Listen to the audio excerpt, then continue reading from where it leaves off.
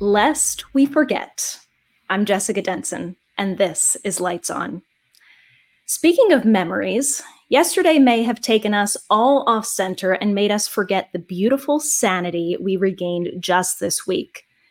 In the election interference case, of course, the DC Circuit affirmed, no, Donald Trump does not have absolute immunity from criminal prosecution. He is just Citizen Trump. And on that same day, the GOP got utterly humiliated with their sham impeachment of Secretary Mayorkas. Mike Johnson either forgot how many members he has or he can't count. And speaking of memory, let's remember how SEPA procedures give Jack Smith a fast track to appeal to the 11th Circuit, something I think many of us have been waiting and watching for. Well, it looks like he may have finally gotten that opening.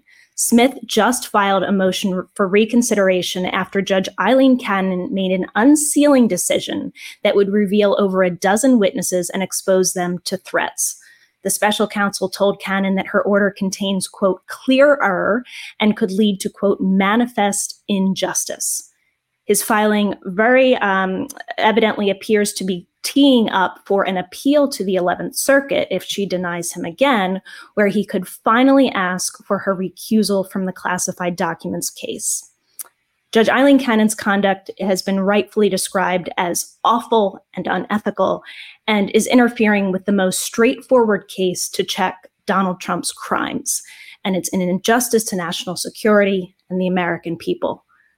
And that's really what we should be remembering, isn't it? That Biden was exonerated from his classified documents probe, while Trump repeatedly and willfully retained classified documents that did not belong to him, exposed national secrets, and Donald Trump tried to hide and destroy evidence of this process. Instead, we've all been distracted with a political hit job on Biden's memory, which is just fine, by the way. We're going to correct the record here today and take a little trip down memory lane on all the times Trump, MAGA, and Biden's attackers have lost their memory or ability to speak. The projection is really strong here. But on the subject of memory, I may be most concerned at this point with the memory of the Supreme Court justices, their memory of their oath to faithfully and impartially discharge all the duties incumbent upon them under the Constitution, not only the ones that are easy or popular. Their memory that the Constitution and judiciary have, in fact, denied the popular will of the people in recent history, in Bush v. Gore, and of course, Donald Trump's electoral college victory in spite of his popular vote defeat. Their memory that while this court stripped over half our population of its bodily autonomy in the name of states' rights, it now appears to question states' rights' Article II authority to administer their own elections. I'm most concerned that the justices remember that a Constitution put them in the offices that they hold, and that without it, they have no authority. And that Donald J. Trump promises to terminate that self-same Constitution. That if they punt until after the election to affirm Donald Trump's Section 3 disqualification or deny it altogether, they will be sanctioning tyranny and bringing us to the brink of a true constitutional crisis, if not civil war. Lest we forget what Donald Trump did the last time he lost an election. I will not predict how the Supreme Court will rule, but I know that history will not forget it. This court can begin to regain its legitimacy now, or in the words of Adam Schiff, their names too will be tied to Donald Trump with a cord of steel and for all of history. I'm so happy to be joined today by someone who has a memory of the right things, who is on the right side of history, predicting the positive outcome that we need and should expect when many others are looking at the doomsday predictions. Simon Rosenberg, 30-year political veteran, strategist, author of Hopium Chronicles. So nice to meet you, and welcome to Lights On. It's great to be here, and what a great opening. That was terrific, by the way. Oh, thank you so much. I'd like to, just start off with your thoughts on where we are after this week. It's another one of these weeks where it's history day after day. It is amazing. the tumult in our politics now. I mean, it's hard to really believe. And I think, what's interesting about it is that what the American people really want more than anything else is they just want to get back to their normal lives after the disruption of COVID and recession and all the things that happened. And I think all of this tumult is actually, I think, far worse for the Republicans than for Biden, because the one thing that I think the voters don't want is they don't want chaos. They don't want to go back to a place of uncertainty. They want the sense of normalcy again. And I think the Republicans are just bringing chaos every day. I mean, it's what they are now, right? It's what they're, the madness of Mad King Trump, right? Every day. So where are things now? I think, look, I have this basic take on the election in 2024, which is that Joe Biden is a good president. The country is better off. The Democratic Party is strong in winning elections all across the country.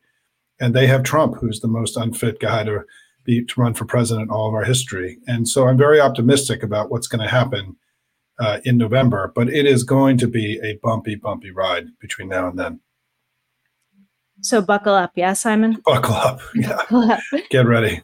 Yeah, absolutely. On Lights On, we have spent an extensive amount of time covering Section 3. So I'm not going to do that today, with the caveat that I want to remind our viewers, we're going to have the very distinct honor of interviewing Jason Murray on Monday to debrief he is, of course, the lawyer who argued for the plaintiffs in Colorado.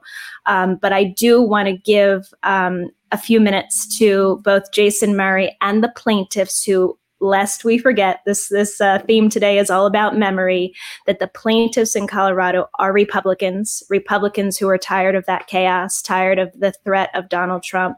And both Jason and two of those plaintiffs, Norma Anderson, who, by the way, is a very mentally acute 91-year-old from Colorado, and Krista Kafer spoke after the oral arguments yesterday. Here's a few minutes of their speaking.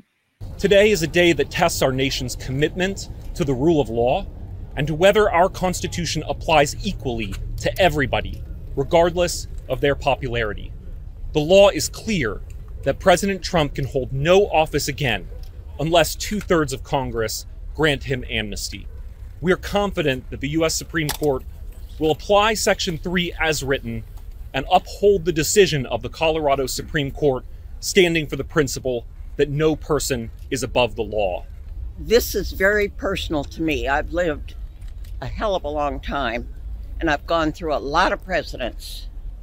And this is the first one that is trying to destroy the Constitution.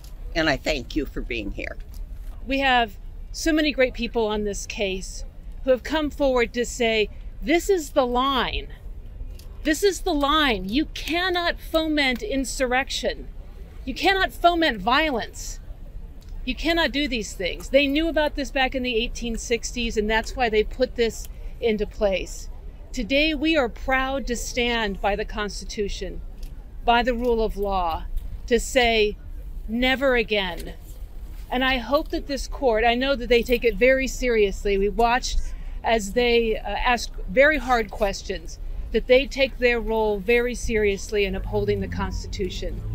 And I can speak for all of us that we are so proud to be here today on behalf of the American people, on behalf of our democracy, and on behalf of our Constitution. Thank you.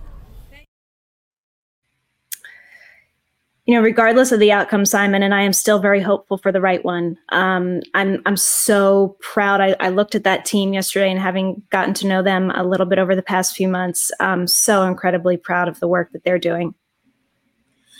Yeah, listen, I think what unites some of the stories that are in the news right now is this growing realization that if we're going to protect our democracy in the coming years, that we're going to have to take on the Republican corruption of the judiciary. I mean, this is a very profound thing that's happened. I mean, of all the escalating illiberalism that we see coming from the Republican Party, to me, some of the most pernicious and some of the one that I think has been most difficult for us to really confront and talk about has been the corruption of the judiciary. I mean, and the idea that somehow behind everything that Trump is doing and everything the Republicans are doing, that they know that they've got this partisan Supreme Court that's going to take care of them at the end of the day, that they can misbehave and do crazy things, foment insurrection, and that there won't be cost for it because of a corrupt and partisan court. And I think that this is a really serious matter that we have to figure out, not in legal terms, not in the way that lawyers talk, but in the way that people talk around their dinner table, to understand that there has been an effort going back a very long way. And you mentioned Bush v. Gore, and I was very close to Al Gore and Joe Lieberman during that election. And the shock, I will tell you that the shock of that decision has never receded from me. And I had very close friends in Florida who were legal experts who believed that, there was no precedent for what the Supreme Court did, and that the Supreme Court had never intervened in a state decision like this before. And they handed the presidency to Bush in 2000. And so I do believe that this is what you're getting at, Jessica, and I don't know you that well, but the way you're talking about this, I think, is really important, because I think it's unacceptable. And what the special counsel did this week was unacceptable. It can't be that the way that the Republicans operate and their MO is to cheat, right? And to basically play fast and loose with rule of law in the United States, this lawlessness that we're seeing play out. We've got to continue to do what you're doing, which is to fight with all we got to make sure that rule of law prevails in the United States. We the people, absolutely. I do want to turn to the subject of that special counsel report. I got to tell you something. I was staying on this theme of memories. I thought I literally looked for a headline that said Biden exonerated. And you know how hard it was to find? I think I found one from the Times of Israel that said Biden exonerated ...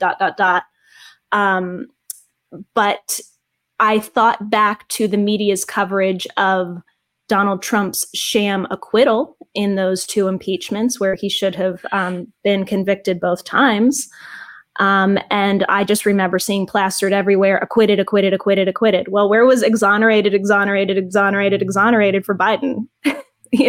Or where was the coverage when Donald Trump became a verified rapist? Or where was the coverage when Donald Trump became was found to be liable for one of the largest financial frauds in American history? I mean, it is the imbalance in all of this, right? I mean, because I think one of the things that's happening right now, and the desperation I feel like you're seeing play out on the right, is due to Trump, the pressure that Trump is feeling. He's having, other than what just happened the last couple of days, he's had a very bad run in the courts. Mm-hmm. And, what happened with E. Jean Carroll was disastrous. What happened with Rudy's $148 million judgment was catastrophic for them. What's about to happen in New York State with the fines and penalties, which could functionally bankrupt him, in the next couple of days, with the immunity loss, right? If you really add it all up, the walls are closing in on Trump. And I think he's, we saw, just from a political standpoint, to add to your story, we saw that Donald Trump spent more money politically in 2023 than he took in. That's a shocking outcome and a sign of incredible financial peril for him as a candidate. We saw the RNC is broke. We know that a bunch of the state parties have become dysfunctional. The operational side of this Republican thing is teetering on disaster, and so to me, I think what you're feeling now is you're starting to feel a level of desperation. And I think what happened, to the Republicans is that their major talking points against Biden, the economy, inflation, the war on energy, crime, all of those have evaporated in the last few months. And what they've been left with are these very second-tier attacks on Biden, his age, right, his, Hunter, and then the border.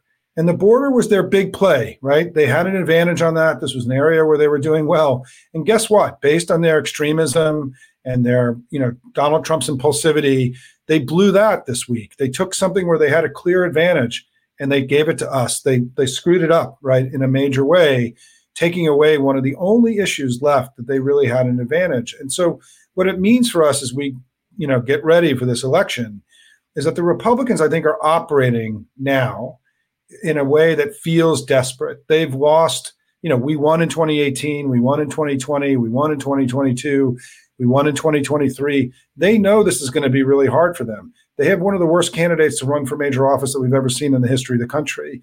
And it's going to get worse and worse for them. And so it means that we have to expect, I think, greater, more extraordinary efforts to disrupt the current path, right? And whether it's they don't do a CR in March, whether they do what Hur did this week, where he wildly overstepped his bounds in a very unethical way, this is going to be their MO. They're going to play dirty. They're going to cheat. They're going to do things that are outside the bounds of democracy because it's the only chance they have, I think, of defeating Joe Biden this year.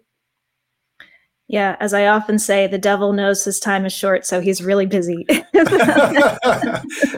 I steal that? I'm going to steal that, I think. Please. I like that. But yeah, I mean, I really, I think of, when I think of Biden and these attacks on his mental acuity, his memory, I mean, there's so much evidence of how sharp this man is, how much he thinks on his feet. I often think back to the first State of the Union. And gosh, my memory might even be wrong here. I don't know if it was the first, but I feel like it was the first, where he, called out in live time Republicans on Social Security and make that commitment right there on the floor of the House. I personally, and I want to get much more into this with you as to what you think Biden's campaign needs to do leading up to the election, but I really appreciated his forceful comeback yesterday, right out of the gate. With that press conference. And we're going to do that promised trip down memory lane about Republican memory. But let's just focus right now on Biden and his response, which, as I said, I thought was stellar. Yep. If we can play that clip, sorry. I know there's some attention paid to some language in the report about my recollection of events. There's even reference that I don't remember when my son died. How in the hell dare he raise that? Frankly, when I was asked the question, I thought to myself, wasn't any of their damn business. Let me tell you something. Some of you have commented, I wear since the day he died, every single day, the rosary he got from Our Lady of. Every Memorial Day, we hold a service remembering him, attended by friends and family and the people who loved him. I don't need anyone to remind me when he passed away. Simple truth is I sat for a 5-hour interview over 2 days of events going back 40 years. President Biden, something the special counsel said in his report is that one of the reasons you were not charged is because, in his description, you are a well-meaning elderly man with a poor memory. I'm well-meaning, and I'm an elderly man, and I know what the hell I'm doing. I've been president, and I put this country back on its feet. I don't need his recommendation. It's totally bad is your memory, and can you continue as president? My memory is so bad, I let you speak. That's your memory has gotten worse, Mr. President? My memory has not gotten. My memory is fine. My memory. Take a look at what I've done since I become president. None of you thought I could pass any of the things I got passed. How'd that happen? I guess I just forgot what was going on. Mr. President. I thought I want to point out one thing, because this is what the critics will do. They said he said Lady of, and he forgot the name of the church, Lady of something. And then, of course, later in that, he mistook the president of Mexico for the president of Egypt. I just want to say, people that speak for a living do this all the time. I do it almost every show, not to point out my own errors, but I mean, last week, my last interview, I said legislation instead of litigation. I said argue instead of argument. I am mentally acute. I am intelligent. It happens to every single one of us. These attacks are really baseless, and with what he has accomplished. You heard him there talking back to Peter Doocy and said, look at what I have done. How could I have done what I have done without having a clear memory or mental sharpness? Yeah, listen, I think that I have 2 points I want to make. One is that I do think that we have to address this. This is a serious issue. It's on people's minds. And I think part of our job is to remind people that, with age comes, you lose a step. I mean, I'm formerly young myself, right? But, you lose a step here or there, but you also gain wisdom and experience and capabilities that you didn't have as a younger person. And I think that Joe Biden has been successful because of his age, not despite of it. And I think that's really important to understand, that these things, you can't unpack these two things. And so I think we have a strong case to make here. I'm not really worried about this. And I think you want to know where you saw a lot of mental acuity this week in the way that we turned the tables on the Republicans on the border and immigration issues.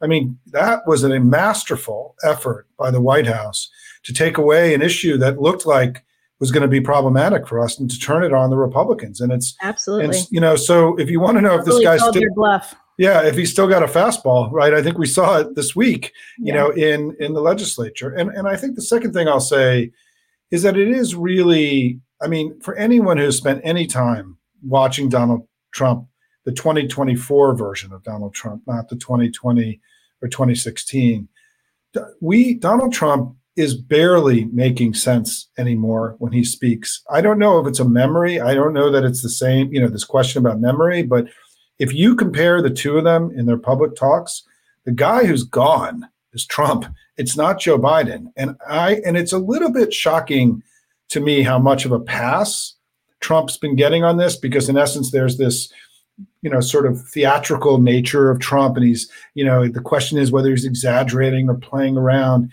He's not there anymore. He's not making sense. I mean, frequently when he's speaking, and I think that any kind of sustained attention on this over time is actually going to be far more damaging to Donald Trump and the Republicans than it is to Joe Biden. It may not be in day one, day two, but over time, you play back these videos. You're going to play some videos, right? You play back videos of Trump's remarks in the last few weeks, the confusing of Nikki Haley and Nancy Pelosi. I mean, a whole series of things. It's shocking.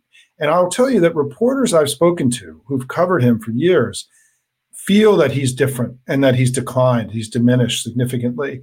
And part of the evidence of that, he's also making huge mistakes, right? He's not just making mistakes about words, but let me give you an example of what happens when you're diminished and decline and making mistakes, is that he publicly came out against the ACA and to roll back the ACA. There was no upside for him to do that. That was an impulsive decision by a diminished man. Those are the kind of mistakes that politicians make who lose elections. The ACA was the central reason. His attempt to roll back the ACA in 2017 and 2018 was the central reason that Democrats won the midterms by 8.5 points in 2018. So he just opened up what may be one of the most serious wounds that he has as a politician for no reason. There was no upside for him to do it. It was just impulsive and crazy, and he's making mistakes like this all the time. His repeated on-camera interviews where he's taken credit for ending Roe is another example of his diminishment and how out of it he really is, because he's giving us ammunition almost on a daily basis that we're going to be able to use to push him further and further away from the electorate during the course of this election. Yeah, you want to hear my theory, Simon? Yeah. Okay, so I am anti-ageist. I don't believe in age. I don't think it's anything but a number. What I'm concerned about is the mental decline of Donald Trump, not because he's 77 years old, but because he lies to himself on a daily basis and has been for over 7 decades. And if you do that to yourself and the world around you, it's bound to drive anyone insane. So we shouldn't be surprised that Donald Trump is losing his mind, not again because he's 77, but because he is a flagrant liar, first and foremost to himself.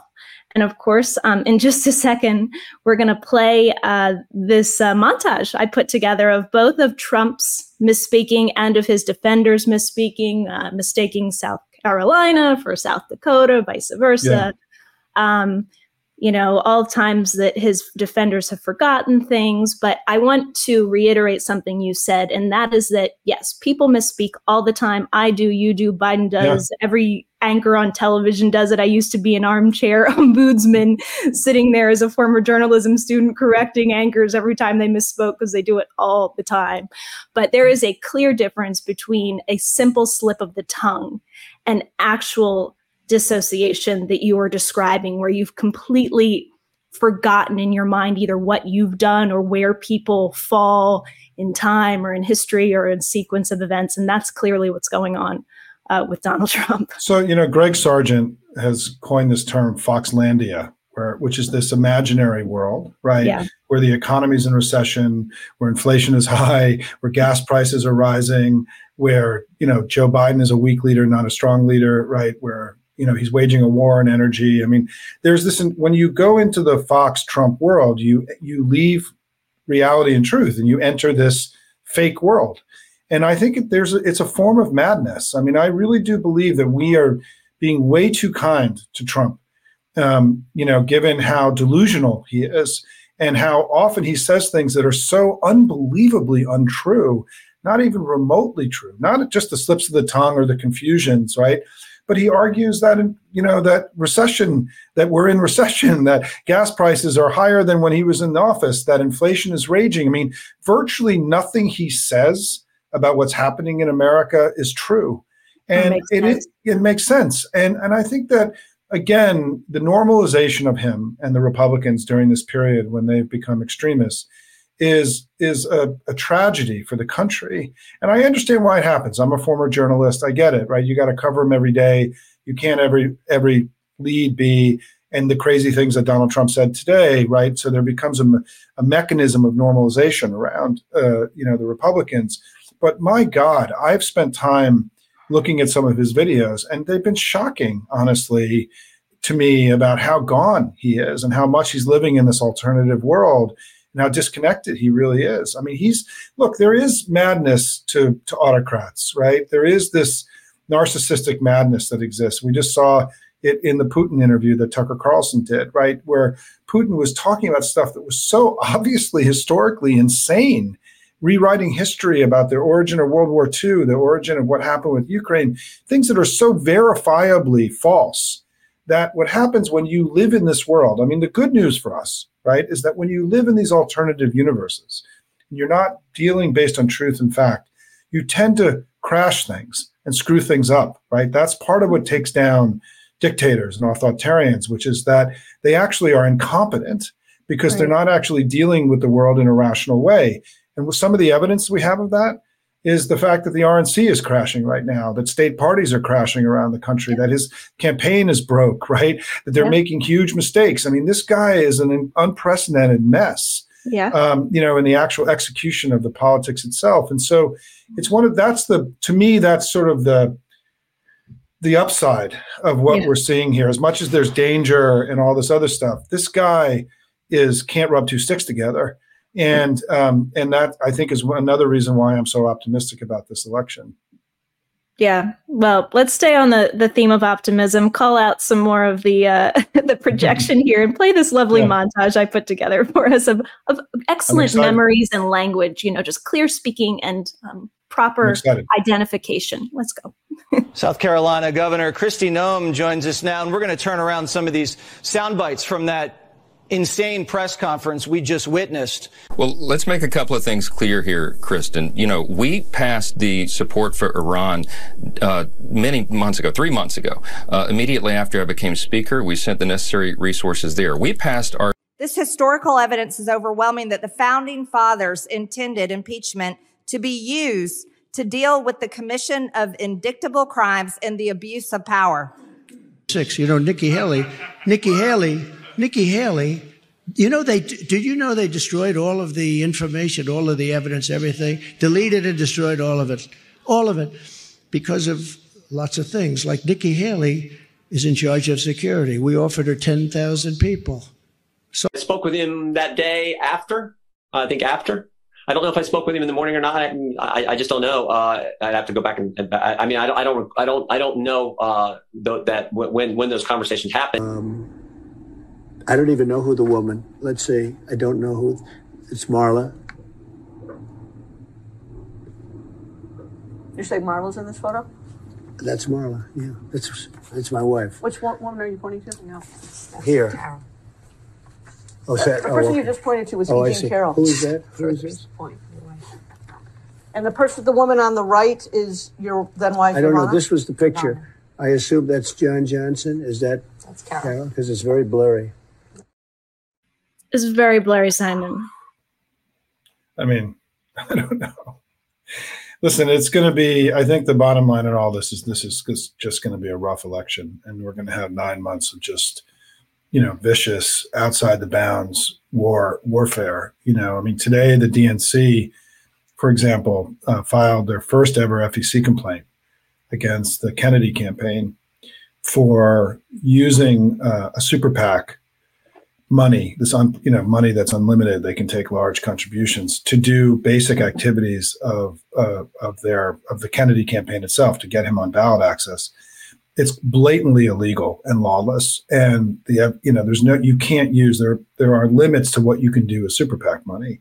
One of the things you cannot do is put a candidate, use it for ballot access. It has to be done in state after state by the actual campaign itself. I mean, there are very clear laws on this. This is among the most lawless things that we've seen a campaign do in recent memory. And the DNC today filed a complaint against the Kennedy campaign and against his super PAC. And again, we don't have necessarily any reason to believe that the FEC will act upon them because all these systems of oversight have been disabled and weakened. But, we're facing now already extraordinary lawlessness by the Kennedy campaign. And again, a sign of desperation, right? You only cheat and have to bend the rules when you're not winning, right? And that's why every time these kinds of things happen, you have to remember that this is a sign of desperation and people that aren't winning if you're cheating. And so, this is going to be a rough election. I mean, I think we all have to remember one thing. I talk about this, that after you tried to overturn an American election and end American democracy for all time, then everything's on the table, right? I mean, it's the highest political crime you can possibly commit in a democracy, perhaps other than working with a hostile foreign government to influence the outcome of an election, which may be number two. Which they've done too. Yeah, which they've done too, right? So whatever you can imagine, things like the way that they faked all the polls in 2022 to falsely create this impression of a red wave.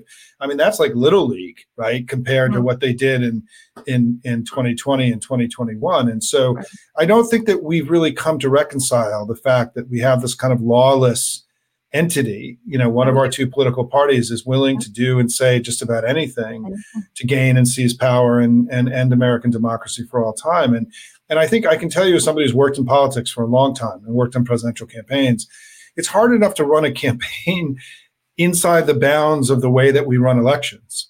But having to run a campaign, recognizing now that the Trump campaign is going to be doing all sorts of things that are outside the bounds of what's legal and permissible, it makes it far harder to manage and run a campaign. I mean, just even what the Kennedy campaign's done in the last few weeks, it's shocking how brazen and unbelievably illegal it is. And yet they feel like, again, right, there is no oversight. The Supreme Court is there, will bail them out if this thing goes through appeal and other things, if it goes into the, and so there's a sense of the Supreme Court, I think, the politicization of the Supreme Court is creating a degree of lawlessness on the right that is tragic for the country. Yeah, as I mentioned, I don't want to get too much into that today, but I also, I don't think you can avoid, and believe me, I'm all there with you on the corruption on the right in the Supreme Court, not to mention the appointment of those three justices under Donald Trump, Kavanaugh, the whole thing. Clarence Thomas not refusing. The McConnell rule in 2016, which they immediately violated. Oh my God! Appointing again and again. Amy Comey Barrett as a lame duck president. Yeah, no, it was unbelievable. All of it. But even yesterday, I think a lot of us were a little bit shocked to see even the so-called liberal justices, seeming to ask these probing questions about off-ramps, about, states' rights, about offices. We'll save that for another time. But I wanted to comment on your RFK news bit there, because I think the common wisdom is that and I'm glad the DNC is being proactive in filing that complaint. Me too, by the way. Yep. But I think the common wisdom is that if RFK is going to take votes from anybody, it's Donald Trump, because a lot of his the attraction to him is kind of from the conspiracy crowd, from the anti-COVID crowd, or the anti-COVID restriction, anti-vaccination, that kind of wing, which does not really attract a lot of Biden coalition voters. Don't you agree? I don't think we know. I think we have to be careful not to assume that we actually really understand yet. Things are still very soft. And I'll tell you that if you look at our coalition, there's a chunk of our coalition that's wandering right now that hasn't come home, and much of it is Kennedy for the time being. And so, I think that he's a wild card. He's got a Democratic pedigree. He's also positioning himself as kind of this pox on both your houses kind of approach, which is very attractive to young people and to independents when you look at polling. So I don't know that we know the answer to that. And I do think that what you're starting to see is the Republicans realize that it's possible they positioned him too far right, and they're now trying to push him back to the left, right? I mean, they're attacking him for being a Democrat. They're trying to build up his Democratic bona fides now. I think it's going to be hard, though. I think the good news about all these, when I think about these rogue party, splinter party, third party efforts, the way I look at it is that the most significant of all of them are the never Trump or never MAGAs, the people that are, former Republicans or weak Republicans, right? Folks, right, is that who are just not going to be there with Trump. And there is a lot of evidence that the reason we won in 2022 in the battleground states and defied history was because those Trumpy candidates were unable to bring their coalition back together. And too many Republicans either voted Democrat or stayed home. And that Trump is going to be facing a very similar thing in 2024. We've seen from data in Iowa and New Hampshire, the warning signs are there for the Republican Party. In Iowa, more Haley voters said they would vote for Biden than for Trump. We've never seen polling like that in the modern history of American politics. There's never been a time where so many people in one party were so willing to vote for a candidate of the other party this early in the election. It was shocking to me how loosened the Haley vote is from the Republican Party. It's also, we saw lots of polling in the last few weeks showing that 20 to 30% of Republican voters would have a very serious time voting for Trump if he were convicted of a crime. The thing is, he's already committed the crimes. And I feel like this if is a little bit from a political standpoint. We don't need convictions to make the case that he stole America's secrets, or that he tried to lead an insurrection, or that he's already been determined by courts, that he's a verified rapist and that he's, led this massive financial fraud. I mean, the stuff that we have to use against him is unprecedented. And as I like to say, there are these 6 things that we're going to be able to share with voters in 2020 about Donald Trump that they did. I mean, that 6 things that we're going to be able to share in this election that voters in 2020 didn't know about. And they are verified rapist, massive financial fraudster, right? That he led this insurrectionist, promised to end American democracy for all time, that he stole America's secrets, lied to the FBI about it. And we know that he shared those secrets with other people, that his family's taken more money from from foreign governments than any family in the history of the United States, and that he ended Roe. Those 6 things are all new information for voters. And he lost the last election without those 6 things. And so I think in the political circles, for people who've been on campaigns and know how this all works, there's just this sense that that any one of these 6 things could cause him to lose the election. And there are 6 of them, right? In addition to the policy extremism, in addition to his erratic behavior, in addition to his, impulsivity and all the sense that he sends us that he's not fit to be president of the United States.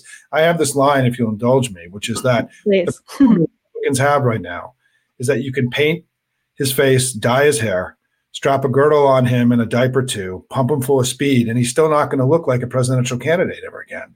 And so, I'm very sanguine that for all the struggles and the bumps and everything that are going to come, is going to be a very hard sell to the American people, because he's much more degraded, dangerous, and extreme than he was in 2020. And he's also, his performance on the stump is far more erratic and frankly deranged. Disturbing. Yeah, disturbing. I mean, he's not going to be able, as the exposure, I think part of what happened to the national media is that as they went into Iowa, New Hampshire, and they saw him, right, they watched his performances, you could see journalists on the air be like, oh my God, what happened to him, right? And I still think that process of recognizing what he is now, the monster that he is now, even more of a monster than he was in 2020. I still think that process is not completely filtered through the political system yet. But if you were a typical Republican voter, for example, and you were tuning in to Fox News on the night of the New Hampshire primary, and you listened to him go on this rant against Nikki Haley, you had to be, if you're just a typical Republican, right, not hard MAGA, what you were watching was one of the worst political performances in modern American history, in a time when people were first starting to really pay attention. His inability to have gotten up on stage and just smiled and said, thank you for the win, And the fact that he had to have this vendetta and attack Haley, it's a demonstration that this guy is just unfit and is going to have a really hard time running any kind of conventional campaign. Yeah, Simon, right now I've put my legal work first over the past 6 years and my not for sale warnings. I'm finally now taking the time to write my book and turn it around as quickly as possible before the election. Good luck. Good luck. Thank you. It's an enormous task. But one thing that I am writing about right now is what Donald Trump did in 2016, without which he would have never won the election, and we can take out Russian interference, of course, is that he stuck to the teleprompter when Kellyanne Conway and Steve Bannon came on that campaign. They were a train wreck of a campaign manager and a CEO, which you will hear a lot more about in my book. But one thing they did was they kept Donald Trump on message. If he had not been stuck to the teleprompter as they kept him stuck to it for the remainder of that campaign from Labor Day on, I don't think he would have ever won, because they realized they had to portray him as somewhat sane and not this off the rails madman who was attacking disabled reporters and, having these crazy one-offs talking about, Ben Carson, hammering somebody to death or whatever. I mean, he is uncontrollable. I've been right next to Steve Bannon and Stephen Miller when they said we have a candidate who doesn't listen. I've talked to top advisors of his on military and veterans issues who told me he's harder to pin down than a wet noodle. This is who he is and who he's been. And like you said, do what they may, flail like the devil who's desperate in his last days. They cannot control him this time, and his true colors are on display. And I agree with you. It's off the rails, and it's very, very evident. It's shocking, actually. It's shocking in some ways that his campaign and the people working for him are presenting to him that as a legitimate candidate for president. It's shocking that Mike Johnson and all the MAGAs on the Hill are rallying behind him. It's shocking, right? Because for whatever the myth of Trump, and one of the things that's important about 2016, and I talk about this more than I used to, is that there is this sort of still this, as Ruth Ben Guyot calls it, this sort of strong man sense about Trump, that he's got this secret connection with working class Americans, and brought out this kind of magical campaign in 2016. And in addition to what you described, right, is that he had two very large assists in that election coming from unusual places, right, from Russia and from Comey's intervention. I mean, it's my view that in 10 days out, the election was over. Hillary was up by 5 to 6 points. He had performed terribly in the debates. He had no mechanism for altering the trajectory of the race, which was not going his way. And then Comey entered the race, and Hillary's numbers tanked. And the reason this matters so much, right? I mean, I'm harping on this, and I know that a lot of this stuff has been memory holed, right, by the media, is that it's because he would not have won without those two things, because given how close things were. And so he never had those magical powers. He never had that deep connection with the American, with the working class Americans, as we saw in 2018, right, when we routed the Republican Party in Michigan, Pennsylvania, and Wisconsin, and had this extraordinary election in 2018, and then we had another really good election in 2020, and another really good election in 2022, and another really good election in 2023. And I'll say that what's happened in the last two elections, I don't think it's gotten enough attention, because when we beat MAGA in 2018 and 2020, it was within the bounds of normal kind of things, right? He had gone too far. The Democrats, there was an uprising against him. We won the House and Senate and the presidency. But what happened next is very important, and it tells us a lot about 2024, which is what happened next is the party in power in the White House always loses seats in midterm elections and in off-year elections. Power ebbs away from the party in power, right? Obama went from 53% of the vote in 2008 to 51% in 2012. It's very common, right, that happened. In 2022 and 2023, we gained seats in both elections. That hasn't happened in the modern history of the country. Something historically anomalous took place. And what's the explanation for that, right? To me, the explanation is that the most powerful force in our politics today, as it was in 2018, 2020, and the last few elections, is fear and opposition to MAGA. And that the power of that has outweighed the disappointment in Joe Biden and the Democrats. And it produced historically anomalous results in these last two elections. I think since Dobbs in the spring of 2022, something broke inside the Republican Party. The Republicans have continually struggled again and again and again in elections because a chunk of their coalition is just not there with them anymore. And whether how much of that coalition comes to us, we're going to find out, right? But I do think the Never Trump or Never MAGA Republicans, the former Republicans, if Mitt Romney and Liz Cheney campaign with Joe Biden, we could create an historic permission structure for the Republican Party to splinter in this election. And it's why I think this election wants to be a 6, 7, 8-point win for Joe Biden and the Democrats. I think that's where it wants to be. Whether we can get there, we're going to find out by the execution of the Biden campaign and Joe Biden himself over the next 9 months. I want to talk about your thoughts for how they execute that campaign. But while we're on this topic of, Democrats overperforming, you, of course, know and have written about on the Hopium Chronicles this upcoming race in New York 3. It's happening on Tuesday. Early voting ends on Sunday. Yeah. This, of course, is the election to replace George Santos in Nassau County. And right now, Democrat Tom Suozzi holds a 4-point lead over Republican Mazi Pilip. Am I pronouncing their names right? Suozzi is Suozzi. Yep.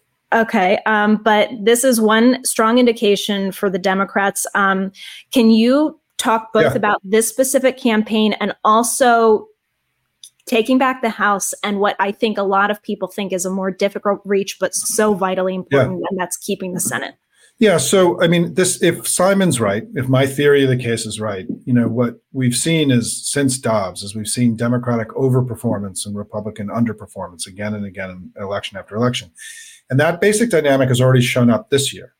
And we saw it there was a very competitive, hotly contested state house race in Orlando, Florida, where the morning after on the Iowa caucuses, when Trump and DeSantis finished number 1 and number 2, two Florida boys, right? So Republicans woke up that day in Florida and had a good day.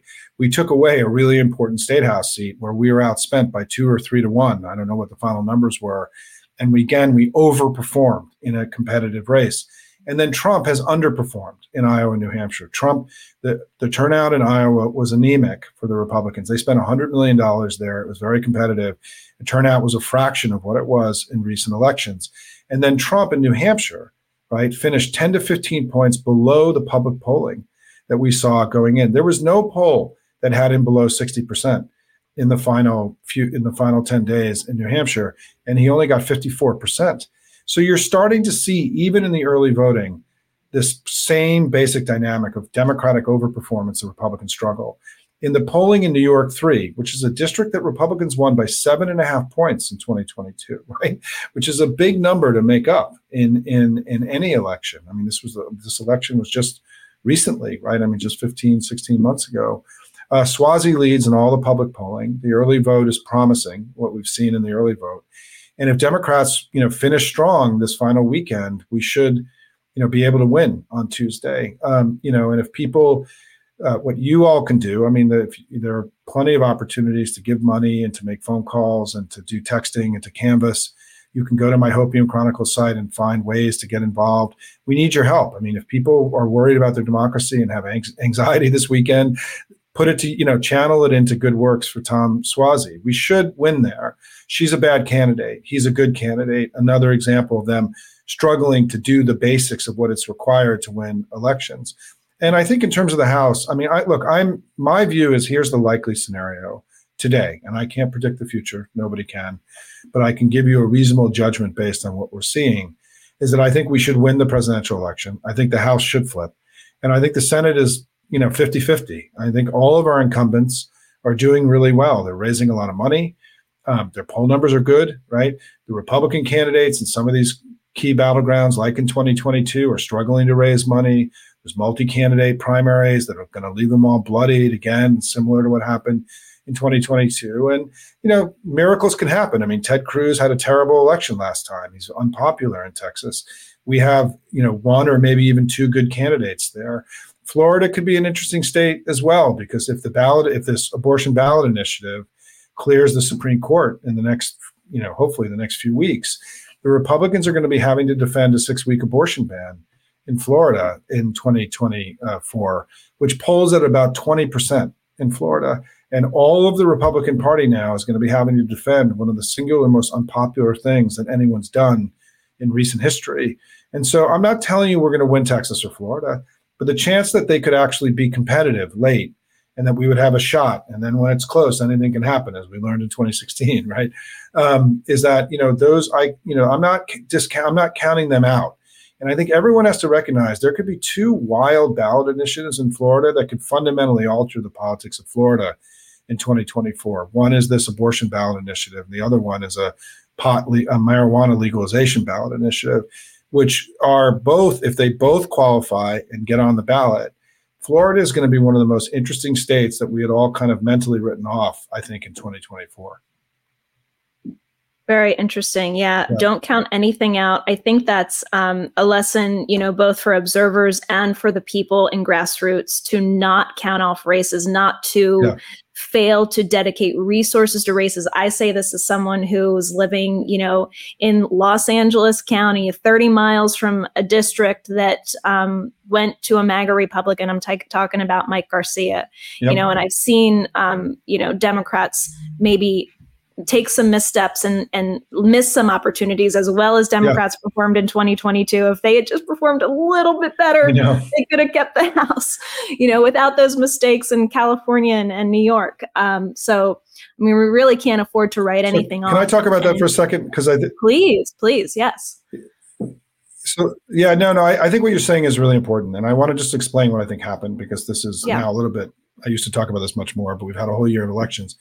So in 2022, in my view, there were two elections. There was a bluer election inside the battleground where we decided to run our big campaigns, and where all these, millions of volunteers and donors that we have around the country, this kind of huge uprising of citizen support for our democracy, they went to work, and our candidates raised huge amounts of money, built the largest campaigns we've ever had in those states, which allowed us to control the information environment, and also then to push our performance on the ground with field operations and GOTV to the upper end of what was possible. And so we overperformed to a great degree because of this uprising that has happened against MAGA, where there are millions of proud patriots who love their country, who are fighting with everything they got to prevent their democracy and freedoms from slipping away. But we didn't run those same campaigns in New York and in California. And the admonition is that, because you can't do everything, right? You can't get an A in every class, right? And we didn't run in those campaigns. And the admonition to us, it's a reminder of how powerful the right-wing noise machine still is, and its ability to dictate, daily discourse in this country. And so one of the things that I talk about, and I have an op-ed in the New Republic this week that just talks about how I think the Biden campaign needs to reinvent the model of a presidential campaign. I was in the war room in 1992. I helped design it. I helped build it. I helped run it day to day with Carville and Stephanopoulos. And the war room was a reinvention of a presidential campaign. It was putting the daily information war, to use the term that we now use, front and center to everything we do. We tried to win it. And then when we were attacked, we responded. But there was a very forward-leaning new effort to try to make sure that we got our story out every day. And when we were rebutted, we responded, right? And it was a completely different way than the way the Dukakis campaign organized itself in 1988. And to me, we need to reinvent the war room in 2024. We need to not think of the war room as 20 sweaty kids drinking Red Bulls, producing TikTok videos, which I think is what's in our mind's eye. But we need to think of it as 2 to 3 million proud patriots who love their country, who are networked into the Biden campaign, and who we ask to amplify the stories and the messages coming out of the Biden campaign every day. If 2 to 3 million people can work their networks and reach just 10 people each, right? That's 20 to 30 million people every day. Tucker Carlson was the most influential commentator in America when he was reaching 3 million people a day. I think we have more power to push back against right-wing information dominance than we understand. And I don't think that the campaign should be as reliant on paid advertising, top-down paid advertising. We need to have a bottom-up, citizen-led, what I call information warriors, who are going to be spreading information through their networks, and ask them to do it in a purposeful way and to design a campaign to feed information into those people every day. How do I know it's going to work? Because it's what I do on my Substack every day. I built my Substack to create information, strategies, understandings that is free, right? Anybody can subscribe to all these people who are taking actions and campaigns all across the country. And so I know this can work. And so I think there's a real opportunity for the Biden campaign. The way I like to think about this is that, Joe Biden, when he thinks of his campaign, shouldn't think of the Wilmington headquarters and the 1,000 people working for him. He needs to think of the campaign as 2 to 3 million people who are partners in the fight and not donors to the cause, people who are ready to go to work to save their democracy. He said just recently in that speech he gave just a few weeks ago that he's asked every American to join him in this fight to save our democracy. Well, if that's what he's asked, then he needs to design a campaign that will allow all of us to be part of that, not just the people who live in the 7 battleground states, right? So I think there's an opportunity for reinvention here that's really important for us. Because I think if I can say one last thing about this is that the work that I've been doing over the last year and a half, 2 years, I was a DC insider and I've been for a long time. And I'm now working with grassroots groups all over the country. I've really changed my focus from a couple hundred people in DC to hundreds of thousands of people around the country. The inspiration that I get every day from the groups that I talk to, these just regular people, right, who've decided that they're going to give 10 hours a week, 20 hours a week to help Democratic campaigns win all across the country, pro-democracy campaigns all across the country. The patriotism that I am personally witnessing, the love of country that I personally witness every day, the passion, the grit, the fight that I see every day inspires me in ways that I've almost never been inspired in my very long political career. The American people are fighting. They're not going to there's millions of Americans who are fighting to make sure that the democracy that we have doesn't end on their watch. And that's why another reason why I'm so confident about what we're going to be able to do this year, because we got millions of people. Republicans have 200 oligarchs, right? I'd rather have millions of people than 200 oligarchs any day of the week. Well, thank you, Simon, for giving me that segue into your New Republic piece, which I was just about to Sure. pick up and laying out those four really sharp points that you lay out there for the Biden campaign. Before you leave, and I wanted to raise this with you, with your invaluable expertise, I can't skip the subject. And I'll be honest with you, sometimes, I get appreciation from our viewers. I also get some pushback, but I don't think that we can afford to avoid the tough questions. Yep. Like you were talking about, we always, we don't get an A every time, but we're kind of living in times where we damn well better get an A every time. Yep. And a elephant in the room here is what's going on in the Middle East. It's we talk about taking back the narrative from MAGA, and that is, of course, affecting maybe independents and others who might otherwise vote Republican. But when it comes to the Democratic base, the progressive end, people say the youth vote. I don't even think it's just the youth vote. I saw, I think, maybe a 60-year-old woman from Wisconsin being interviewed recently, speaking very clearly about how she's distraught about what's going on in Gaza, the U.S. support for it, and needs to see Biden definitively change course. Can I just get your thoughts on this? So first of all, there's no definitive data showing that Biden has taken a big political hit for this. In fact, the last couple of weeks, we've seen some of Biden's best polling that he's had in many months. In not every poll, right? I mean, let me just say as a caveat, like in 2022, not all the polling we're seeing is all pointing in the same direction, right? There's actually been a lot of really good polling for Biden. There's also been a lot of really bad polling for Biden, right? And so my view is that things are all over the place. It's a very competitive election. Trump is not definitively leading. And there also isn't any definitive data showing that Biden has taken a huge hit on Israel, his management of the Israel-Hamas war. I'll give you a couple stats on this. I mean, we know, the Economist YouGov poll this week, for example, asked 18 to 29-year-olds what is their most important issue, and the number choosing foreign policy was 0, right, of 18 to 29-year-olds. And I think that the way I view this is that there is a very small universe of Democrats that where this is their number one issue, and they're very loud and they're very organized. But for most Democrats and for most voters, the issues around healthcare and the economy, the bread and butter stuff, is always going to be more important than some faraway war. And I think some of even the campus protests that we saw in the fall are not being replicated now, right, in this new college semester that we've seen. So I think what is likely, I'm not predicting the future, but if history tells us anything, these kinds of wars don't really or very infrequently drive voting behavior. What usually drives voting behavior is things like healthcare and the economy and, how people are doing, and the good news around that is the economy is very strong right now, right? And that consumer sentiment is rising. And even for young people, young people are entering the best job market since the 1960s. There are fewer young people without health insurance than ever before in history. We've seen, we saw in a spring, the last data we have on this in the spring, home ownership for Gen Z is equal to Gen X and millennial at this point in their lives. We know that minimum wages have risen all across the country. So the floor, the starting salary for many young people is much higher than it would have been otherwise. And so, I think my basic view about this election is that Joe Biden has been a good president. The country is far better off than when he came into office. And we have a very strong case to make for re-election. But the campaign has to accelerate and turn on. I think they made a mistake by waiting so long, to be honest, and in terms of real talk, truth talk, right? And because the other side is very noisy, and we need Joe Biden, we have to be as noisy as they are.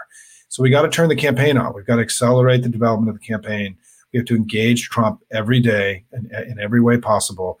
And we also have to be very aggressive about making our case. And I think for your viewers, what can you do, right? I mean, obviously, in addition to joining the Biden-Harris campaign for $5, $10, think of yourself as an information warrior. Think of yourself, pick an issue, pick a few things that you really care about.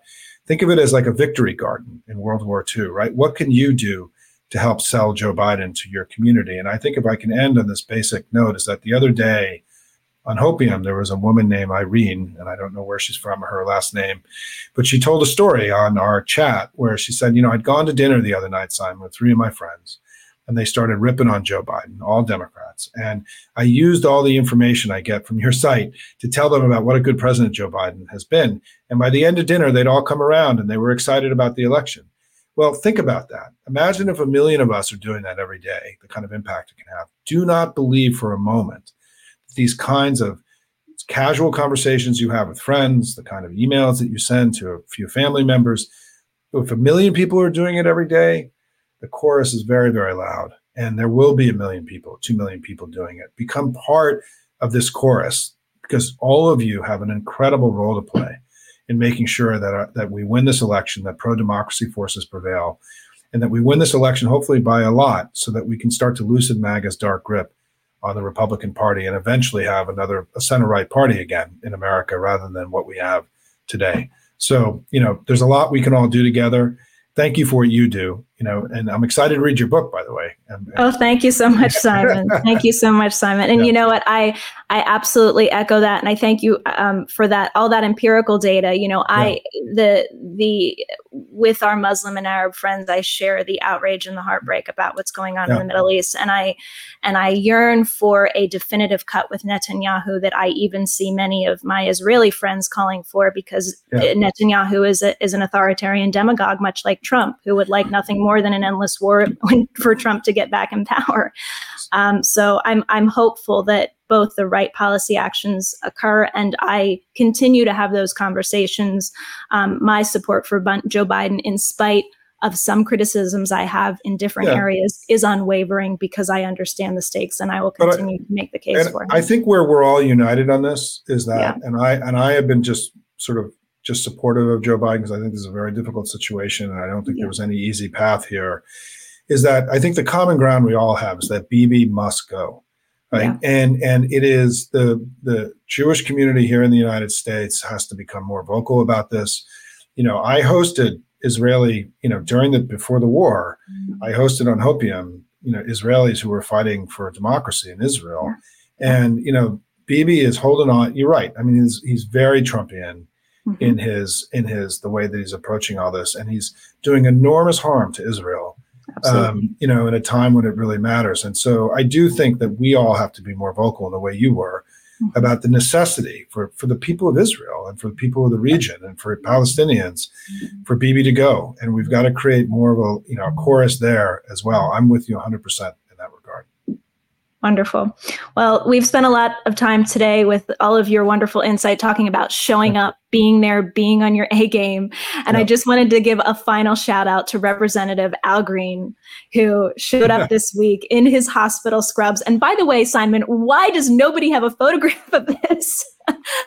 Showed up in his hospital scrubs with his tan hospital socks on to cast that deciding vote. I mean, go Al Green. It's pretty awesome. And, they're forcing Scalise to come back from his cancer treatments on Tuesday to try to, and the reason, by the way, they're doing it on Tuesday is because on Wednesday, Tom Suozzi is going to be a congressman and they're going to lose another vote. So they're literally forcing a cancer patient to come to Washington on Tuesday to get to do this vote on Mayorkas. And I just as a way, just as a sign of desperation and extremism and just how crazy they've gotten. I mean, it's just, but I want everyone to recognize the signal that's sending. They're not bringing Scalise on Wednesday. They're not bringing him on Thursday. They're bringing him on Tuesday because they think they're going to lose in New York 3. And if we do the work right, we're going to win. I think we're going to make Tom Suozzi a congressman on Wednesday. It's going to be exciting. Let's keep winning. Simon, it's been such a pleasure to meet you. I've just watched you, admired you from afar, and now we get to meet. Such a pleasure. Thank you so much for the opportunity, and I appreciate the intelligence of the conversation. It's really refreshing. Thank you for that, Simon. Everybody, please check out Simon's hopeful commentary at the Hopium Chronicles on Substack.